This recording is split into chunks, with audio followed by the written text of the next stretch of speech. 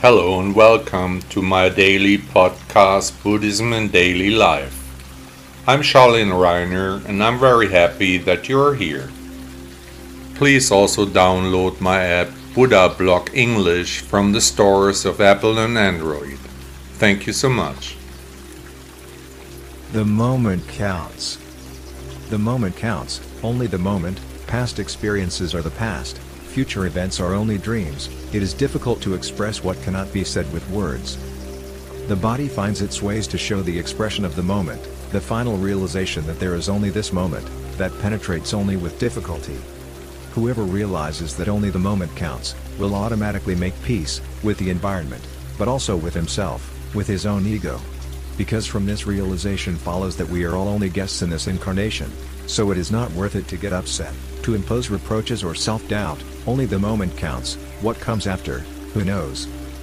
Whoever manages to make the present moment the most beautiful moment in his life, in which he can just make peace with himself, it's just a decision in the end. Will do that, depending on the respective karma, will do what needs to be done. We all have only a very limited span, which we call our life. These few moments strung together are to be enjoyed, even if there is little to enjoy. Depending on our attitude, it may be the most beautiful moment in my life, or it may be the horror par excellence. Depending on how I want to see it, it will influence my feelings. For example, if I am completely with myself because I want to set out on the journey to enlightenment, then the moment takes on a wonderful quality. However, if I hate my job, my environment, and my center of life, then there is little joyful to say. It is only a decision whether I like to be me, or prefer to be someone else, therefore taking refuge in drugs, alcohol and addictions. Do I have the necessary strength to digest the complexity of life and its fullness, or do I continue to just run away? How would my life change if I continued, and intensified, to follow the Buddha's philosophy? Can I gain more understanding of myself and my surroundings through the teachings of the teacher of all teachers? Can I experience more mindfulness for the moment?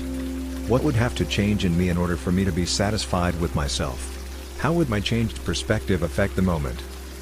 The person who can enjoy the moment as a cleaner of public restrooms is much further along than the wealthy person who is constantly nagging. Here, the journey is the destination. Within a moment all are transformed. Buddha, honorary name of Siddhartha Gautama, 560 to 480 before the year 0. Did you enjoy the podcast? Thank you for listening to Buddha Blog. Did you notice that there are no ads running here? That you are not annoyed with consumer messages? Would you like to thank the author of this blog for his work with a donation? Support me, contribute to the extensive costs of this publication. Your support can help to continue the important work we are doing for Buddhism. Please also download my app Buddha Blog English from the Apple and Android stores. 1000 thanks.